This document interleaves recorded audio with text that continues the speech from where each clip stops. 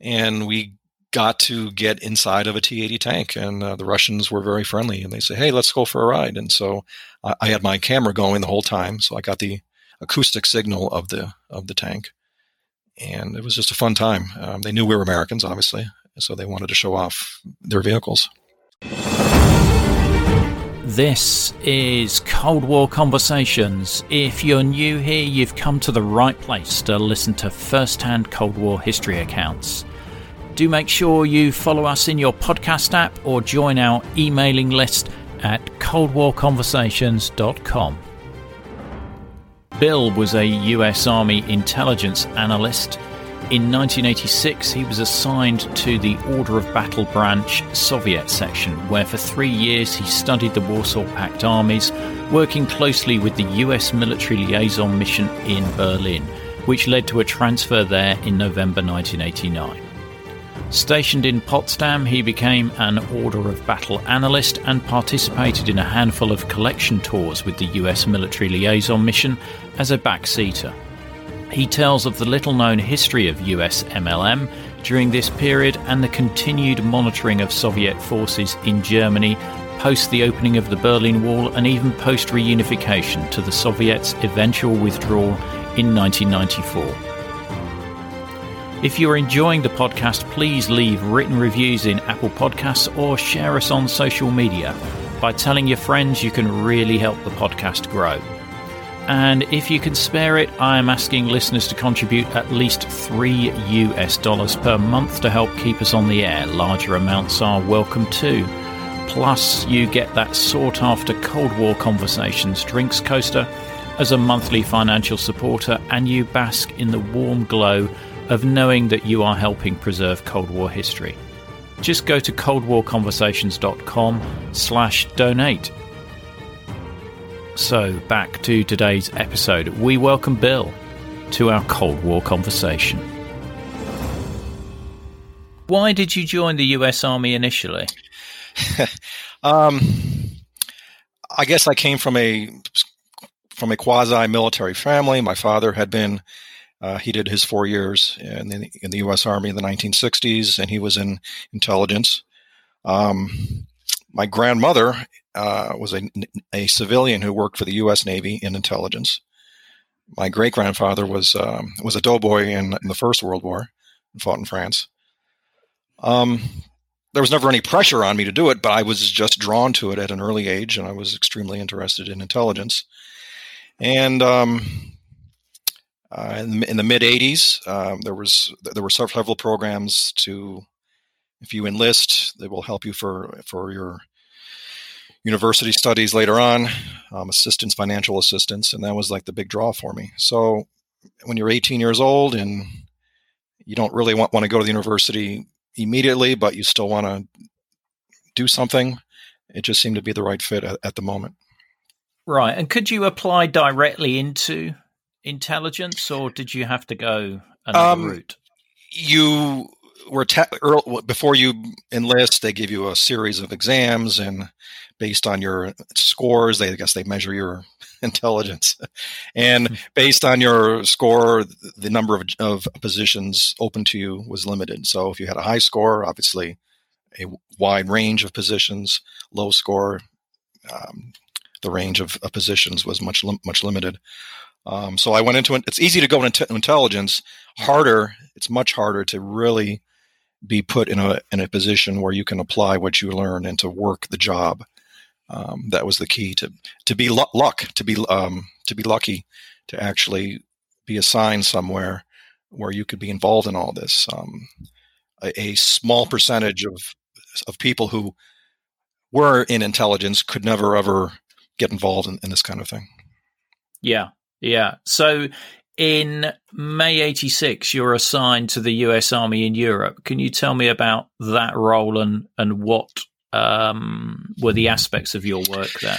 Yes, I arrived in May of 86. I was assigned at the U.S. Army headquarters in Heidelberg, U.S. Army Europe headquarters at the Office of the Deputy Chief of Staff for Intelligence. And luck of the draw, I was assigned to the Order of Battle Branch in the Soviet section.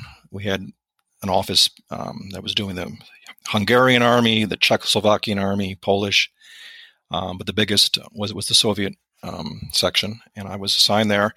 For my first year, I was the NGF, CGF, and SGF Order of Battle Analyst. Okay, tell us what those acronyms mean. NGF, the northern group of forces; those were the Soviet forces in Poland. CGF, the central group of forces; those were the Soviet forces in Czechoslovakia. And SGF, southern group of forces, Hungary. Soviets had about 2 divisions in Poland, 5 divisions in Czechoslovakia, and 4 divisions in Hungary. So my first year, I was just the order battle analyst, keeping track of developments, new equipment upgrades, training activity, just keeping an eye on things, basically. And how were you tracking the units in those countries? Because the military liaison units were only in East Germany. So how did you get knowledge on their deployments? Right. It was an all-source environment. When we say all-source, that basically means HUMINT, SIGINT, imagery. It was primarily satellite and radio intercepts. Right. Also, human sources. I mean, we got reports from truck drivers who went through the DAO, the Defense Attaché Office, in each country. We had at the embassies in every capital, there was a small team of military people, and they would occasionally make some travels through the country, not as intensively as the Allied missions did in East Germany. But they would go out and about and report on things. But I'd say the biggest source of our information was satellite imagery combined with signals interceptions. Right. Okay. And then after 2 years on that desk, you're assigned to the group of Soviet forces, Germany. Correct. We had a reorganization. I was given the opportunity to keep on doing the groups in a different office with a different team or move over to the GSFG area. And I wanted to stay with the people and supervisor and boss that I had. So we had about 3 or 4 people on GSFG itself. I was assigned to 3rd Shock Army and 20th Guards Army. GSFG was divided into 5, I'd say, armies. That's what the Soviets called them. An army in East Germany consisted of usually 4 divisions, although there was one army that only had 3. So yes, I was the 3rd Shock and 20th Guards Army analyst. 3rd Shock and 20th were more, if you can envision a map in your mind of East Germany, they were both in the central area of East Germany. Presumably, you were working quite closely with the U.S. military liaison mission because these were in East Germany. Yes, and it was an all-source environment, so we still got overhead imagery and satellite pictures and the field stations with their intercepts of radio transmissions. But the missions, yes, all 3 Allied missions were out and about, day in, day out, 24/7, driving around East Germany, seeing what they could observe, and we did work very closely. We were on the phones with them all the time, coming and going. People from there would come down to Heidelberg, and I and other people would occasionally go up to Berlin to visit them, and we kept in close contact because we were their next echelon up. Right, and so were you sort of like saying to them, "Look, we've seen this on a satellite image. Can you go and have a poke around here for us?" Great question, because that did happen a lot. And if we saw something on satellite, it would be classified as top secret. But if the missions saw it among their travels, then we could downgrade it to just secret. So that was something we would do all the time. We wanted to let people know that, for instance, just a crazy example, a regiment of the 7th Guards Tank Division in Dessau upgraded from T-64B tanks to the T-80, but we only saw that on imagery. If one of the missions had been driving in the area and saw all of a sudden T-80s outside the main gates, then we would be able to tell people at the secret level, and therefore we could send that information to a wider audience of consumers, which was very important. So that the Allied missions played that role a lot for us. Okay. And the top secret and secret, what are the differences in that level?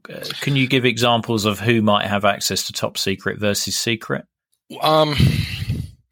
A top secret code word was intelligence derived generally from either satellites or listening posts.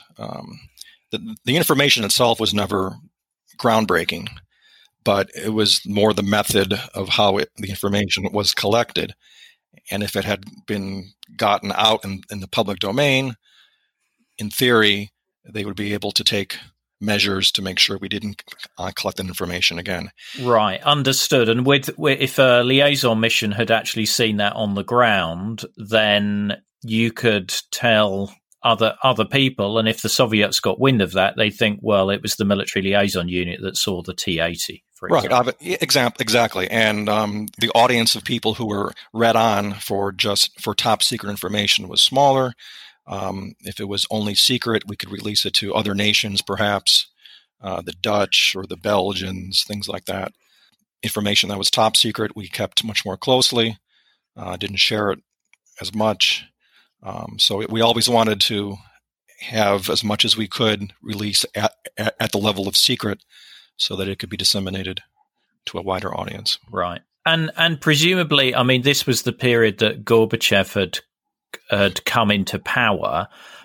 Was there an obvious move of the Soviet forces to a less offensive posture or not during this period? In March of 1985, just a few weeks after he came to power, in the town of Ludwigslust in East Germany, a Soviet sentry did shoot and kill a U.S. major of the U.S. MLM, Major Arthur D. Nicholson. There was no evidence that it was a planned attack or anything like that, just more of a young NCO all excited to see an American all of a sudden and near his tank range, and he shot him and killed him. So there was a period after that where there was negotiations and how we're going to not have this happen again. But from other people who had been there, the stories they told me, the 1970s, the way that the Soviets would harass and treat the Allied missions was a little more harsh than it was in the 80s in general. Right. And so you then ended up on a second assignment, actually with the US MLM based in Potsdam. What was that like? Best time of my life. I decided to stay in the Army, and I made sure that as part of my contract, I would be assigned there. And I knew people, and they accepted me, and they recommended me to go up there. So I actually reported to the mission on November 11th, 1989. Yeah, exactly. All right. This had been planned months in advance. I was going to report there that weekend. So I missed the fall of the wall by 2 days, actually. But it was, so I arrived and the wall had just come down, and it was like, oh my goodness, how will this affect what I'm going to do? What's my future going to be? But things kept on going, like I said earlier, up until unification 11 months later. The missions kept on touring. We collected information just as usual. The only thing I remember different was that we did stop any targeting of the East German army. That was like immediately stopped after the wall came down, I think, because of the political implications. Didn't want that to happen. Right. That's interesting, because I did interview a Bricksmith driver a few weeks back, and they were still targeting the NVA almost right up to unification. I distinctly remember that conversation, and I was in a meeting, and one of our officers criticized Bricksmiths about doing that. The common conception is it's the Americans are the cowboys out there doing crazy, wild things. But in the mission, because the bricksmiths had a larger number of passes, there was a larger presence, and the tactics the British used. From what I heard, the British were a little bit more aggressive on their targeting and taking more chances. And yes, they kept on targeting the East Germans after we had stopped doing that. Right. And I'm interested to know, around that time when the wall opened, what was the intelligence picture looking like? Was there a worry of civil war in East Germany, or the Soviets reacting in some way? The initial reaction was, yes, what would the Soviets do? We know now that Gorbachev had passed the word down in October of '89 that they were not going to get involved. We didn't know that at the time. So initially, when the wall did come down, the big question was, what are the Soviet units doing? Are they making preparations to do anything? The missions confirmed that it was the same as usual, no unusual activity. Satellites and field stations and the intercept people confirmed no special activity happening. So nothing out of the ordinary was noticed, as I recall. Yeah, no, it's interesting because, I mean, it's easy to look back on it and think, oh yeah, Gorbachev had told them to stay in barracks, but that obviously wasn't clear at the time. That's and true. It was quite a fluid situation. That's true. We didn't, and then in the absence of any direction or orders, as a soldier, you just keep on doing what you're doing until you're told not to. So the missions kept on collecting, kept on their usual operational methods. Right. And I understand you went on a few tours. Yes, even though I was an order of battle analyst, my main job was to write up reports based on what the tours had seen the previous day or a couple days. They did allow us desk people to go out on some tours occasionally, and I did get my chance. This was March of 1990, and for 7 days I lived in the back of a Mercedes G-Wagon. Those were the vehicles that we drove. I went out for 2 or 3 days with one tour. We came back to Potsdam. The next tour picked me up, and I went out with them. And I stayed basically in the southwestern and the west central part of East Germany, just driving around units. It was for someone who had spent the previous 4 years or so observing everything from a desk. To actually see this up front was just tremendous. You're actually seeing a tank company offload their tanks at a train station and roll off into the training area, or you're in the middle of a convoy taking down side numbers and VRN numbers, the plate numbers on each truck. Yeah. And we actually got chased once or twice by some trucks. We were in an area a little too long, I guess, and they saw us, so we got chased out of an area. Tell me a little bit more about that, Bill. It was the town of Letzlingen, which was right at the edge of the Letzlinger Heide training area. It was probably the largest training area in East Germany, where the Soviets were always doing something. And we were at the end of a wood line, at the edge of the woods, observing a regiment from the 7th Guards Tank Division. 10th Guards Tank Division from Altengravo, and they were offloading their tanks. And the tour NCO and kind of at some point said, we've been here for a while, maybe we should move on. I guess his experience was, if you stay in one spot too long, you'll be noticed and you'll be chased away. So the tour officer said, yes, let's go do something else. And so we pulled away and went off of a tank trail, and there was a Soviet truck coming our way. So we just had to turn around, and he kept chasing us, wouldn't give it up. We eventually pulled out of the area, but he was definitely coming our way. And there had been incidents where they would ram vehicles or try to trap us so we couldn't escape. And luckily, my tours didn't have that, but other tours would occasionally have that. And if a tour was ever detained, they would bring out paperwork. The officer would be requested to sign something, and the officer would always refuse, and there would be negotiations back and forth, and eventually it was a drill. It was the same drill.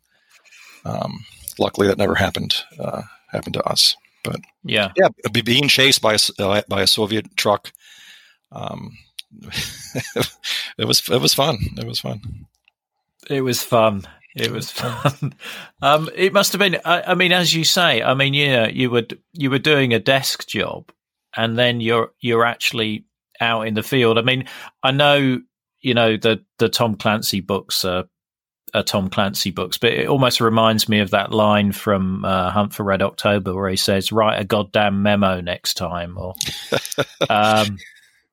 did you think in that, when that truck was bearing down on you, that shit, this is really getting dangerous? Yeah, even though it was post fall of the wall, as I said, the same rules of engagement were in place, the same way of doing things, if maybe a little less, slightly less provocative on our part. But for the Soviet units, frontline units, for them, nothing had really changed. They still did the same stuff. But it was fascinating I'll give you another quick example. We were somewhere I think it was near Ohrdruf, in that part of southwestern East Germany, and it was a little bit more mountainous down there. And we had a high observation point down on a Soviet installation, and the tour officer in the front seat said, "Bill, take a look down there and look over to the right, and what do you see?" And I looked through the binoculars, and I could see a little section of the installation off by itself, fenced off. And I'm counting, there are 1, 2, 3, 4, 5, 6 tanks. And I thought to myself, the recon battalion, a Soviet recon battalion, had 6 tanks. And there it was. I had always seen that on a satellite picture, but then here I was with my own eyes seeing something that I had only seen before on a satellite picture. And it was, maybe you have to be an order of battle nerd to fully appreciate that. But you're actually seeing something, that you would write about or see in a handbook, and there it was. The reality of it was right in front of you. Just fascinating. Yeah, no, I can understand that, and I'm sure the listeners will relate to that, because I mean, with a lot of people's experience of the Cold War, it was looking at pictures in books, but for you to actually progress from analyzing satellite photos to actually seeing this stuff in the flesh must have been really, really exciting as well. And the other big thing that really opened my eyes was seeing the Soviet soldiers themselves. And that's something that I was not prepared for.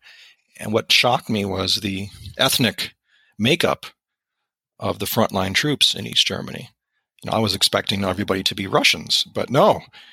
They were Kazakhs and Azerbaijanis and everything else, Armenians. It was just a huge number of Central Asians who were manning the frontline units of GSFG, something that I didn't expect. No, and I think this was one of the challenges that the Soviet army had with all these languages involved, because for many of these people, Russian wouldn't have been their first language or even something they were particularly fluent in. That was a big problem. I recall reading many things about that, and every now and then you'd see a report, intelligence report, riots between Kazakhs versus Kyrgyzs, or Armenians versus Azerbaijanis in the units. You'd see that occasionally or hear about it.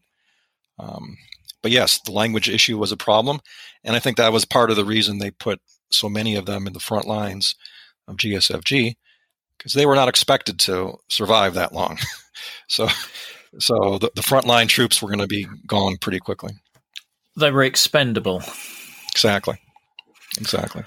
Wow. Wow. And did you have much interaction with any East German civilians while you were on these tours? It would happen, yes. A lot of it would also depend on the tour officer, his philosophy of whether he just wanted to hide in certain areas, or some officers wanted to wave the flag that we're here and everywhere. Yeah, I remember stopping at a Gasthaus. They wanted to get some coffee. I, of course, never drank coffee and still don't. But it was a nighttime tour, so they stopped at some Gasthaus somewhere near, I think, Erfurt, somewhere in that area there. And the officers stayed in the vehicle, and the tour NCO and myself went inside. And of course, here we are in our uniforms, and you walk in, and then a silence. Everybody looks at you. It's like, uh-oh. But no, it's like one of those westerns when they go into the saloon. Yes, but my German was competent enough at the time, and I went over to a table of people who were my age, like younger people, and I asked, "Can I sit down and say hello?" And they, sure. And we just talked about the West and what we were doing, and I tried to avoid that question, but I think they knew what we were doing. With German civilians, most of the time they didn't want to talk, but occasionally, if you spoke German and asked them questions, there were some who would open up about things. Or we would ask if we were out and about, maybe a farmer or somebody wandering on the road, "Hey, did you happen to see any Russian vehicles drive by in the last few hours," or anything like that? That would be something we do. And in the main, they were helpful with that, or? Generally, I never saw any hostility or anything like that. Hi, this is Rhonda in Virginia, and I support Cold War conversations because I think the work that Ian is doing is critically important. I think it's vital to record the firsthand accounts of people who lived and experienced the Cold War because it illustrates history in a way that a book never can. So thank you so much for the podcast. It's my favorite podcast, and I look forward to it every week. To be like Rhonda and help to preserve these incredible stories of the Cold War, as a monthly or annual supporter, you'll be able to listen ad-free, you'll become one of our community, get the sought-after Cold War Conversations drinks coaster as a thank you, and you'll bask in the warm glow of knowing that you're helping to preserve Cold War history. Just go to coldwarconversations.com/donate to find out more.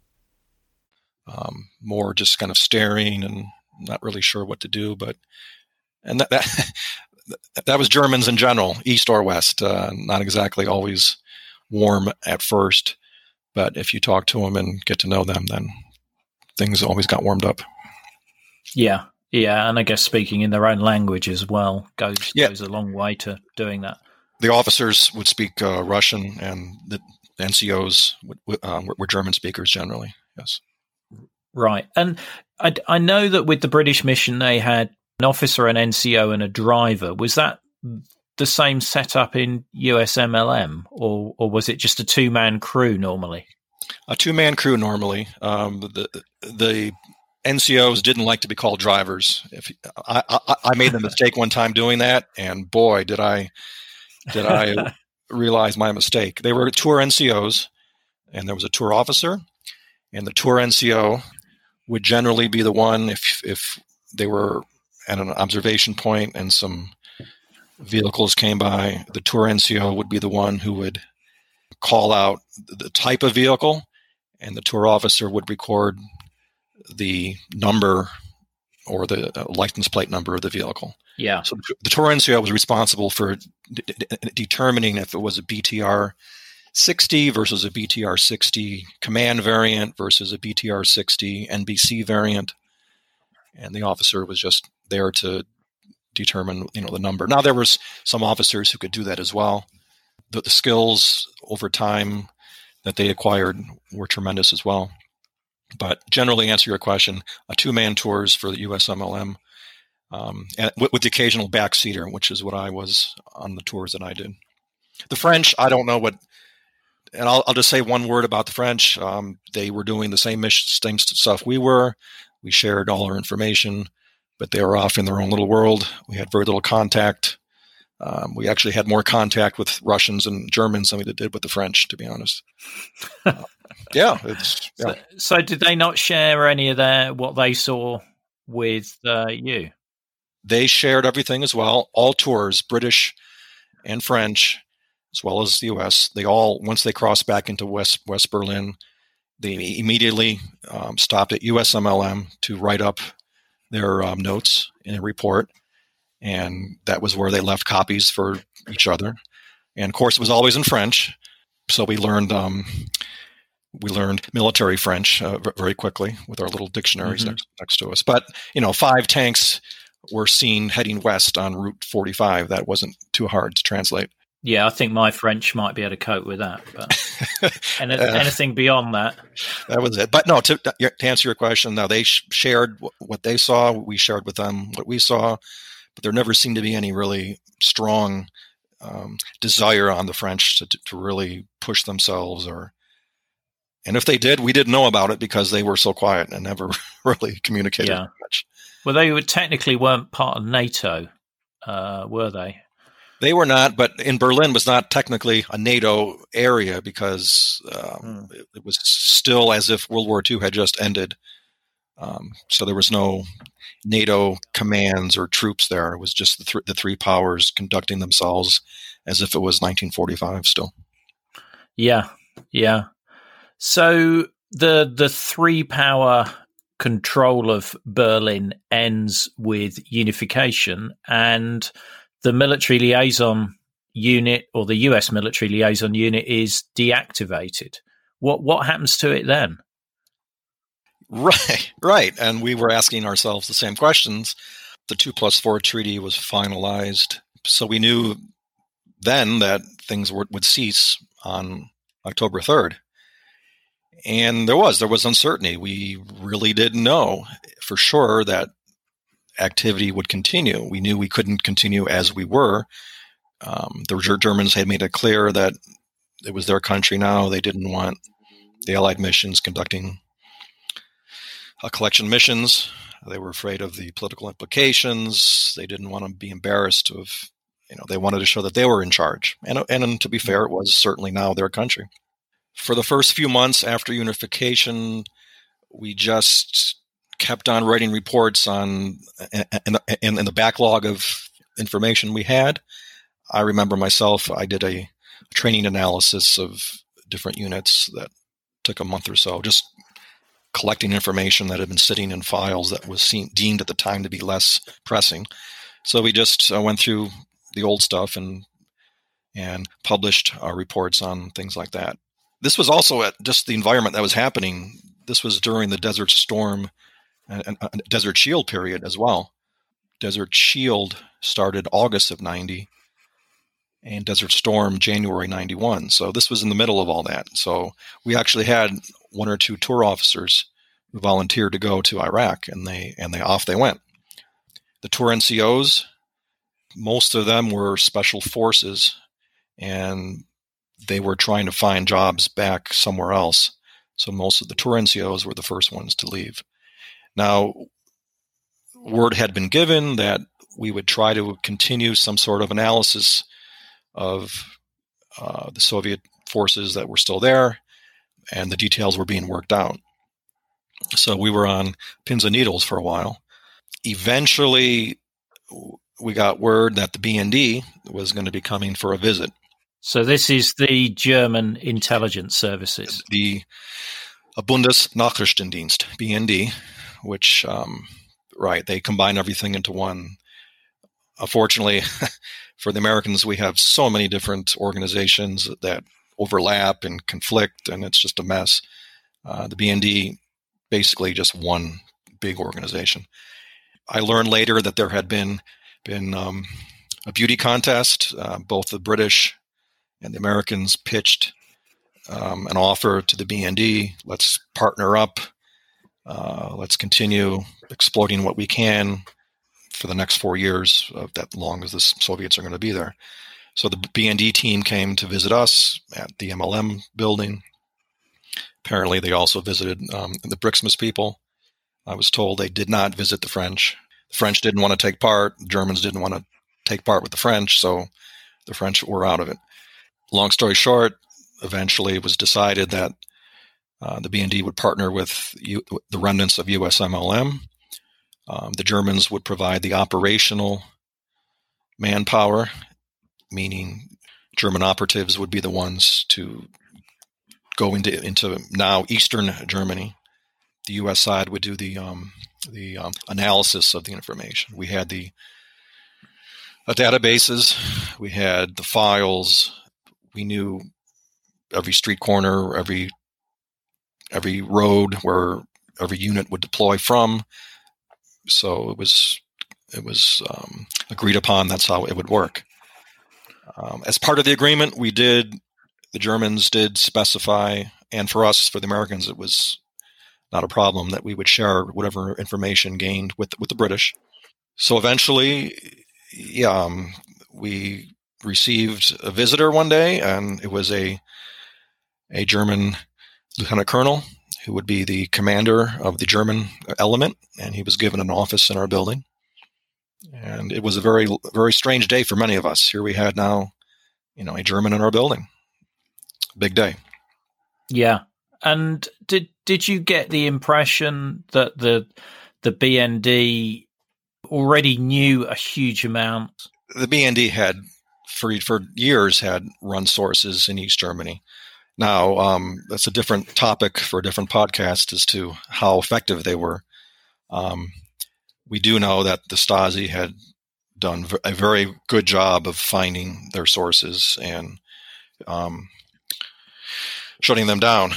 As far as the military analysis part of it, when I was in Heidelberg at USARA, U.S. Army headquarters, we did have a exchange every year with the BND. We would go down to BND headquarters one year, and the alternate years they would come up to Heidelberg, and we would exchange information with each other face to face on what we learned. The division of labor was the BND did more of East German Army, and we did more of GSFG. We listened more to them when they spoke about the East German Army, and I think they learned a little bit more from us on GSFG.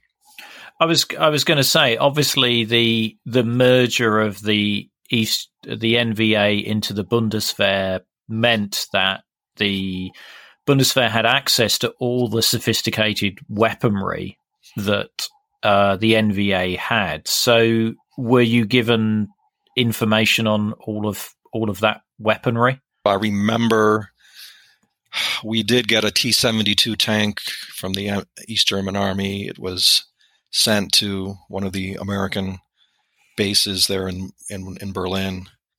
Part of what we did was to collect and procure technical apparatuses, devices, kit, I guess is the British word that was very popular.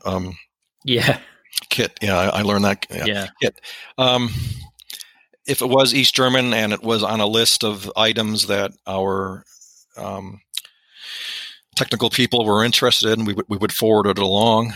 But by and large, we were focused on Soviet. Yeah. Soviet stuff. Because presumably with Desert Storm and the fact that Iraq had been supplied by the Soviets, there was, quite a lot of interest in looking at the capabilities of some of this hardware as part of the Desert Storm preparations. Correct. And as time went on, and I guess we haven't mentioned this, but when we did start our cooperation with the BND, our unit name became the Combined Analysis Detachment Berlin. We called ourselves CAD-B. That's what we referred ourselves to being. For the Germans, it was Operation Giraffe. That was their code word for who we were. But to go back to your question, yes.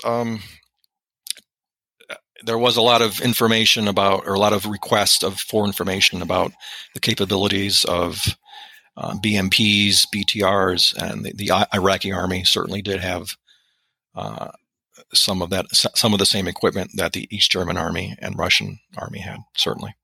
Mm. Okay, so you've got this Bundeswehr lieutenant colonel in your offices. Right. The way it started out was the BND office in Hanover would send on a Monday a couple teams over. They would usually work two-man teams, so they would report in to our office in Berlin Monday or Tuesday.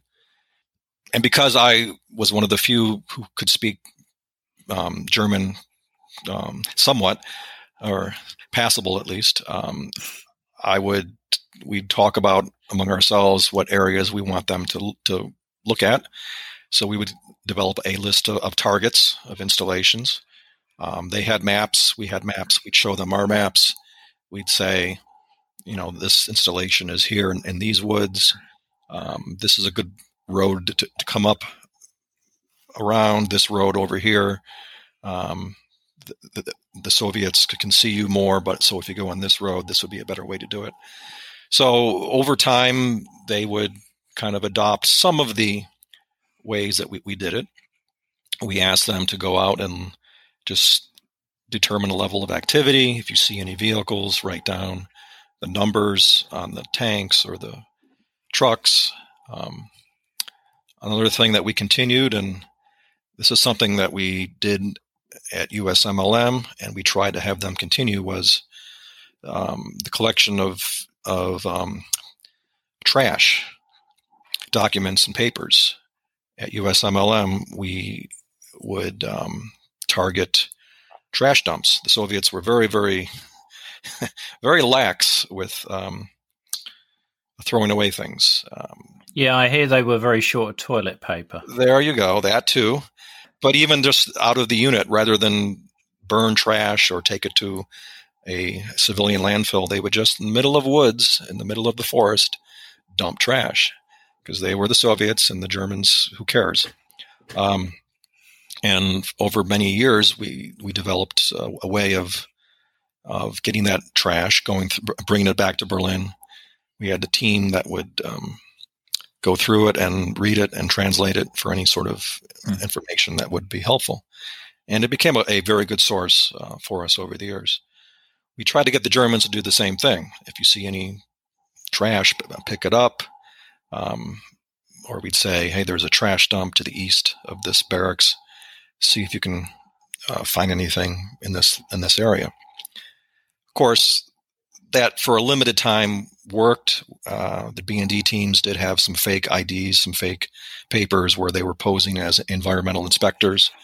So the rationale for them to be in this trash dump was they were federal inspectors who were analyzing what was happening. Maybe for the first 6 months to a year that was successful, but the German government started to crack down very heavily on the environmental aspects of that. So the Soviets could no longer just dump trash everywhere. So that avenue of information dried up within a year or so, I'd say at the most. Right. Were the Soviets still exercising during this period, or were they mainly in barracks? My recollection was they were still deploying, because you can't just have an army that stays in the barracks for 4 years, Yeah. They needed to train. I think that was something as part of the 2+4 treaty. They demanded the right to keep on training, because that's what the military has to do. It wasn't necessarily at the same pace, but if a unit was still in existence, they'd still need to go out and train, and that meant deploying on rails or in convoys to the training area. Yeah, and presumably the permanently restricted areas were lifted as well. Correct. Once the missions disbanded, then the PRAs, the permanently restricted areas, they didn't exist any longer. Right. So basically, for the BND, this was now their country and they could go anywhere. But were the Soviet bases treated as Soviet territory? That was still the case. I mean, the Germans couldn't just go to the front gate and demand to enter. That was never the case. Just as in British or American bases in Germany, they would have to request, to enter. Part of the process, though, or part of the thing that was amazing to see was a little loosening on the Soviet part. They would hold open houses occasionally. That started happening, we saw, in 1991. Basically have a Saturday where they'd open their gates to the local townspeople, maybe a small little Volksfest, just as the Americans and the British were doing for decades in West Germany. But for them, it was a total change, and I think they were trying to adapt to the new reality of things. Some places it was successful. Other places, the Germans didn't want anything to do with their Soviet neighbors, I should say. And a lot of the open houses that they held were attended by people like myself, or the British or American soldiers who wanted to see what was happening inside a Soviet base. So there was a general loosening overall, but a slight loosening, I should say. But by and large, the Russians were still protective of their property, of their areas. It wasn't like, hey, everybody, come on in and be our friends. It was still a little bit of a wall between the Germans and the Russians. And I understand you had some, how can I put it, modified video cameras that you would utilize during those open days as well. Yes, there was a program that had been started right after the end of the Gulf War in Iraq.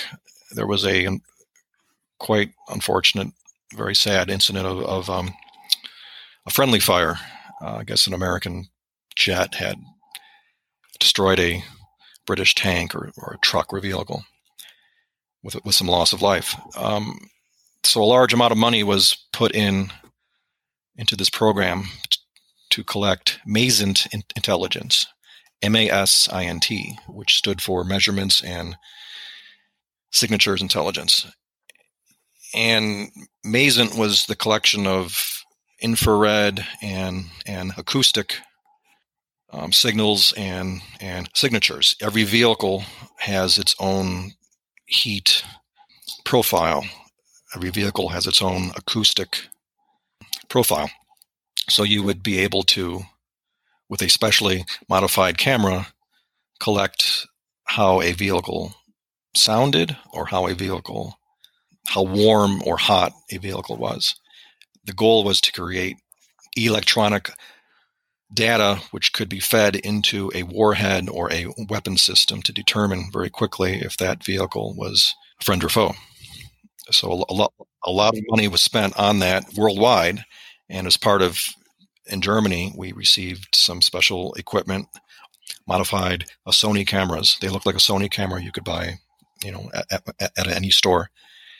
And we gave some of them to our B&D partners, who would do the same thing. They would go out and about, and we would get a list of vehicles that our national people back in Washington were interested in. We'd say, hey, if you see these kind of vehicles out and about, get the camera going, get as close as you can, take the video, and then the tape would be sent back to Washington for other people to analyze. We ourselves, we held a couple cameras for ourselves, and we actually got into some open houses where they would run some tanks for us. And there was one place we went to, I think it was Neustrelitz, if my memory serves, 16th Guards Tank Division. This was in 93. And the person I was with was a Air Force captain who spoke Russian. And we were in civilian clothes. We were just for the day. But he had been a former enlisted Army member, and he was a tanker, so he had experience with tanks. And we got to get inside of a T-80 tank, and the Russians were very friendly, and they said, hey, let's go for a ride. And so I had my camera going the whole time, so I got the acoustic signal of the tank, and it was just a fun time. They knew we were Americans, obviously, so they wanted to show off their vehicles. And did they know that the camera was running? Or yes, I was right in front of them, but it was a Sony camera, the big Sony on the side of it, so they thought I was just being Mr. Tourist, taking a neat picture of a ride in a tank. They didn't know what we had inside the camera that was recording the audio and was able to record it in a way that could be used later on. Wow. That must have been quite a thrill to ride in something like that after, again, probably looking at it through binoculars. And, right. And then here we are inside the base. We weren't outside. We were inside the base too. And, that was an added thrill for us to just be able to do all that. Yeah. And so these BND teams that you were working with, what was their sort of composition? Were they out just driving in a plain vehicle and just snooping around, pretending to be environmental inspectors? They would be in their vehicles, BMWs, Fords, Audis, Opels, whatever. The teams initially were either old guys. These were teams that were going to retire soon, because in the beginning we didn't get the cream of the crop, I think, and the B&D people. But we got guys who knew how to drive around and not look out of the ordinary. We also got some people right out of B&D school, the intelligence training school, who were going through their first assignment, and they were learning too. So we had a good mix of young and old for the B&D team. Some of them did speak Russian. Not all of them did, but there were enough that did, if anything ever did happen. I do recall one of the German. He was on his own, actually, for some reason. I don't know why he was on his own, but he did get detained. He was, I guess, showing a little too much interest somewhere, and a Soviet MP officer did stop him and asked him a lot of questions. And I remember him telling us how nervous he was, and luckily his cover story, whatever it was good enough, and he was let go. But he said he was threatened. I do remember that. He said he was threatened by the Russian. If you don't tell us what we want to know, we're going to send you to Siberia. No one will know about that you're gone. So from that point, we kind of had the feeling that the Russians sort of knew that the BND was sniffing around their bases. Yeah, I heard that there was one team that was shot at. A BND team? Sure I read it somewhere. Yeah, BND team. Not that I can recall. I do remember in 1991 there was a Bundeswehr officer who was shot at. Okay, that could have been it. Yeah, that was 91, very early on. He had nothing to do with what we were doing. Perhaps the Bundeswehr was doing something without telling anybody else, but I do remember that. It was the Bundeswehr in 91. Right. And were all these teams male, or was there a mixture of male and female in there? The tour people were all male. Over time, the Germans did increase their staff in our Berlin office, operational and administrative staffs, and there were females there. But the teams that did go out and drive around East Germany were all male. Right. You're rather cryptic in, and I'm really appreciative of the notes you sent me, Bill. But one of the cryptic ones I quite like was friendly, cordial relations for the most part, but frictions over responsibilities did pop up. Can you elaborate at all without causing an international incident? Yes, certainly I can. It was hard for us because this had been our building where we had been, for over 40 years, and it was what we did, and very slowly we saw more and more Germans come into our building, and at some point we stopped giving the Germans a list of places to go, and they had their own staff give their teams the places to go. So of course, this was the plan from the beginning. The plan was, when the agreement was reached, that the U.S. side would build down while the Germans would build up. So it wasn't a surprise, but it was still for us a little hard to see not lose control, but perhaps have to share control. It's just the nature of things. When you're the only one doing something, and somebody else comes in and does it as well, you have less control of what you're doing. But no, there were social events. We had parties, Christmas parties together. The Germans would organize every summer a beer festival because they were B&D. Of course, the B&D was based in Munich, so there was a strong Bavarian flavor to the B&D. So they brought a lot of those sort of traditions and things to the way they operated. But we had parties and events and dinners, and it was extremely friendly and cordial. But eventually, just came to the point where, this is our job. We're supposed to tell our teams what to do. Ask us first before you request something from our teams. That sort of deal, sort of the procedures. As more people came in on the German side, Germans love to be extremely organized and bureaucratic. The Americans are a little bit more less so. So we wanted to just say, go, let's go do this. No, we have to follow this procedure. We have to make sure Herr so-and-so is informed, or Frau so-and-so gives her okay. And right. That kind of would be a little hard at times. Yeah.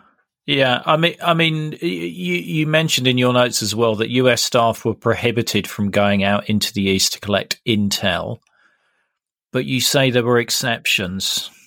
Formally, yes. Whenever we did go out to the open houses, that was an opportunity, because it was an open invitation from the Russians to anybody.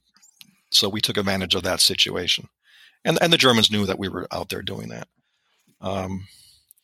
But we couldn't do the old ways of sitting outside an installation and waiting for vehicles to pass, or that kind of that sort of activity we could not do. Yeah. But if there was an opportunity where people were invited to witness a military event, then that was fine. Right. And how were the Russian nuclear weapons storage facilities treated? Because there must have been quite significant amounts of nuclear weaponry in the former East Germany. Correct. Of course, they never acknowledged that they existed, and they would deny that they had them. But of course, we all knew that. That was a very high priority for our. There were some people in Washington who were very interested in inspecting some of these installations that had been turned over. So they were the ones that we would want to go into. As the Russians did withdraw over time, our B&D teams did get a way into some of these installations, and they would go in and collect trash and documents that were left over. And we did let some people back at DIA, based in Washington, know that, hey, if you want to come in and come with us, you have an opportunity to go into a installation that had previously stored nuclear or chemical warheads and weapons. So we did have some teams from Washington fly over, and once a Soviet nuclear weapon storage facility had been turned over, we could go in there. These guys would come in with tape measures and make sketches and drawings, take pictures up close inside. The goal of it was, I think, to compare the analysis of what they made from overhead satellite pictures, take those same kind of pictures on the ground, and look inside the bunker and assess how many warheads could be stored safely. Using that information, they could compare it to anywhere else in the world, North Korea, Iraq, and back in Russia, and compare overhead with on the ground measurements analysis, and make a stronger assessment of both the kind and quantity of weapons stored at a storage facility somewhere else. Presumably, from what I hear, the Soviet army didn't pay very well, and various Soviet officers or troops might be willing to sell equipment or be open to bribery? Was that happening? Very open to that. Eventually, over time, the focus of what we were doing kind of shifted. Initially, it was just collect order of battle information, find out what units were leaving, where they were going to back in Russia. Try to collect material, try to collect equipment, whatever we could. We did purchase some items from Soviet officers who were more than willing to sell things that they could get their hands on. Probably one of the biggest items we did buy was a Soviet T-80 tank engine. We actually did get an engine from someone. It was crated up and sent back to Washington or back to somewhere where it was analyzed.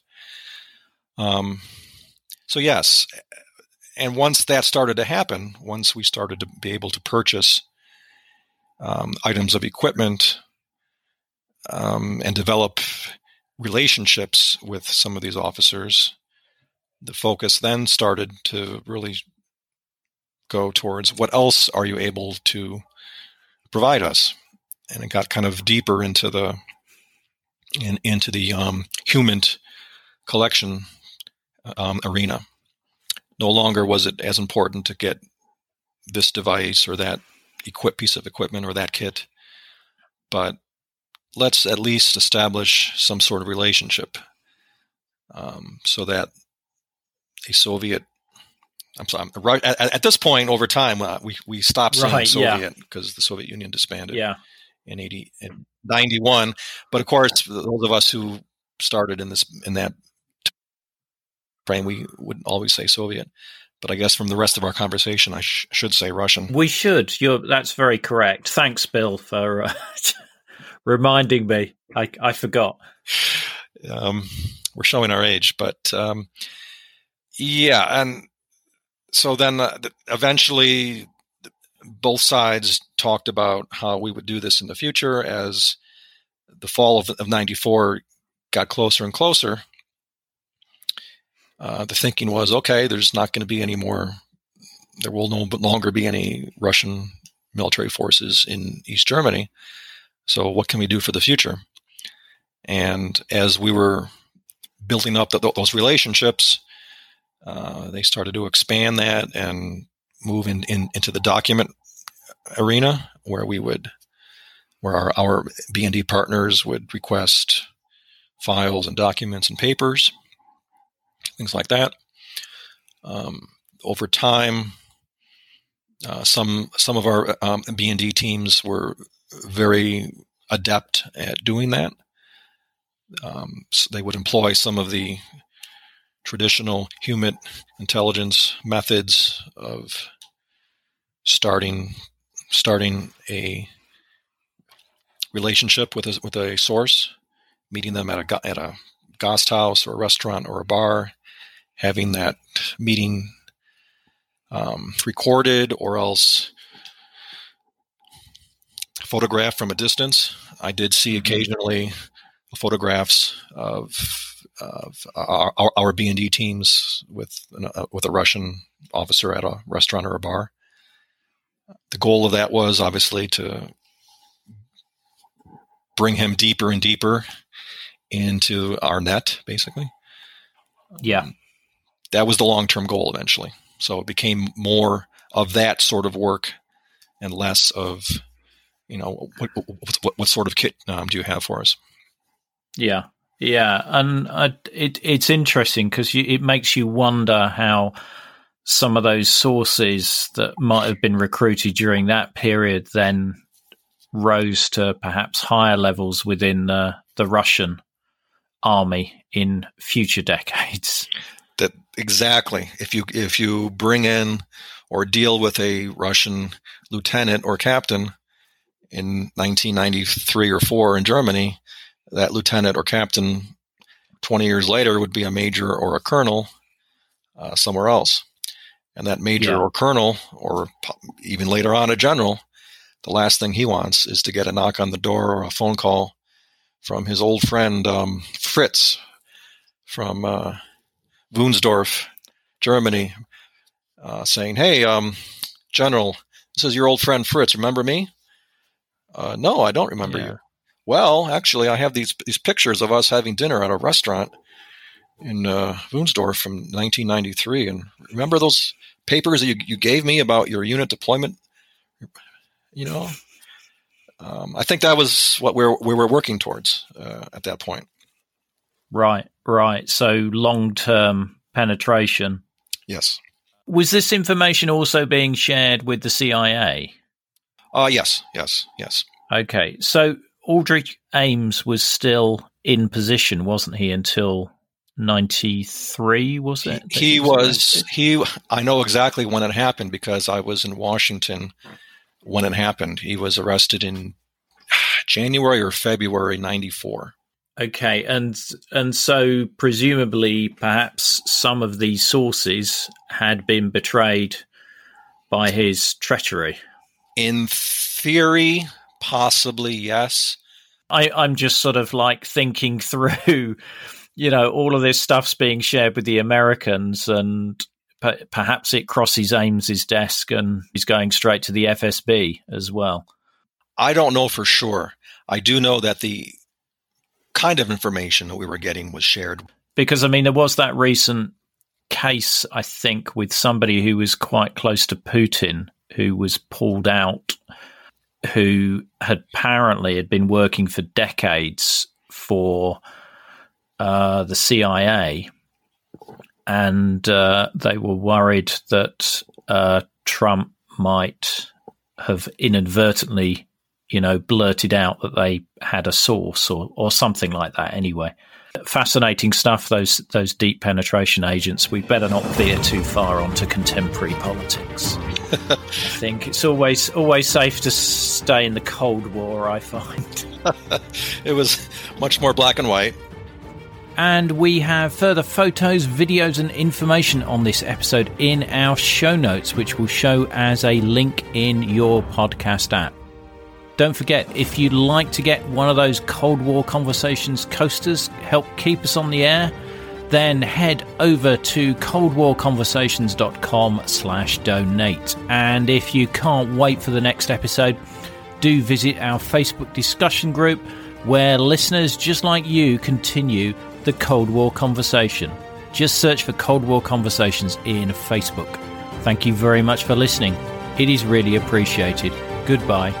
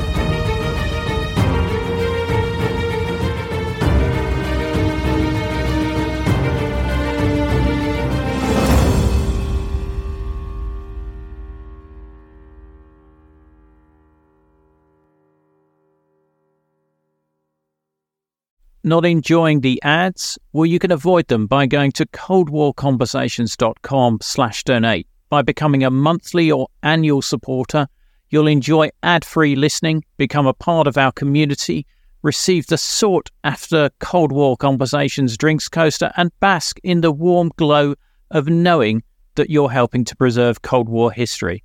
Just go to coldwarconversations.com/donate for more information.